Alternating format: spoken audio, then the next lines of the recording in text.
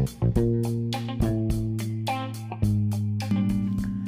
everyone, this is Nina. Today I'm going to introduce a new word, slashy, 斜杠青年, 斜杠青年. Perhaps you have noticed a recent proliferation of slash usage among young professionals, describing what they do. In response to this phenomenon, the term slashies, 斜杠青年 has arisen in the marketing zeitgeist to represent these individuals who choose not to title themselves by their day jobs alone.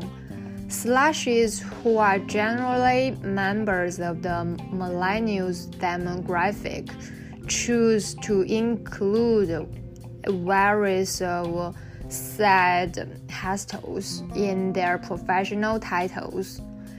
Independent project and loftier but perhaps less lucrative pursuits to which they devote their time, in addition to their 9-to-5.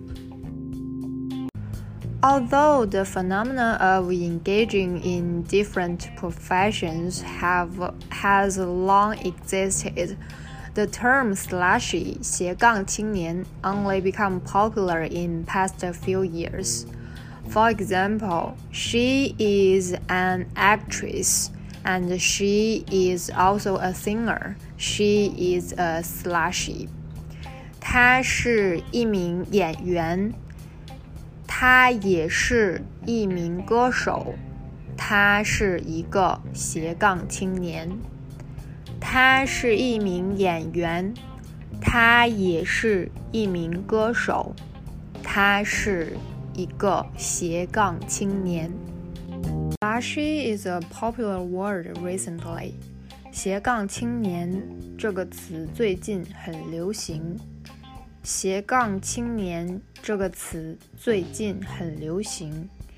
And also you can say middle-aged slashy, 斜杠中年，斜杠中年。And the aged slashy, 斜杠老年，斜杠老年。Are you a slashy?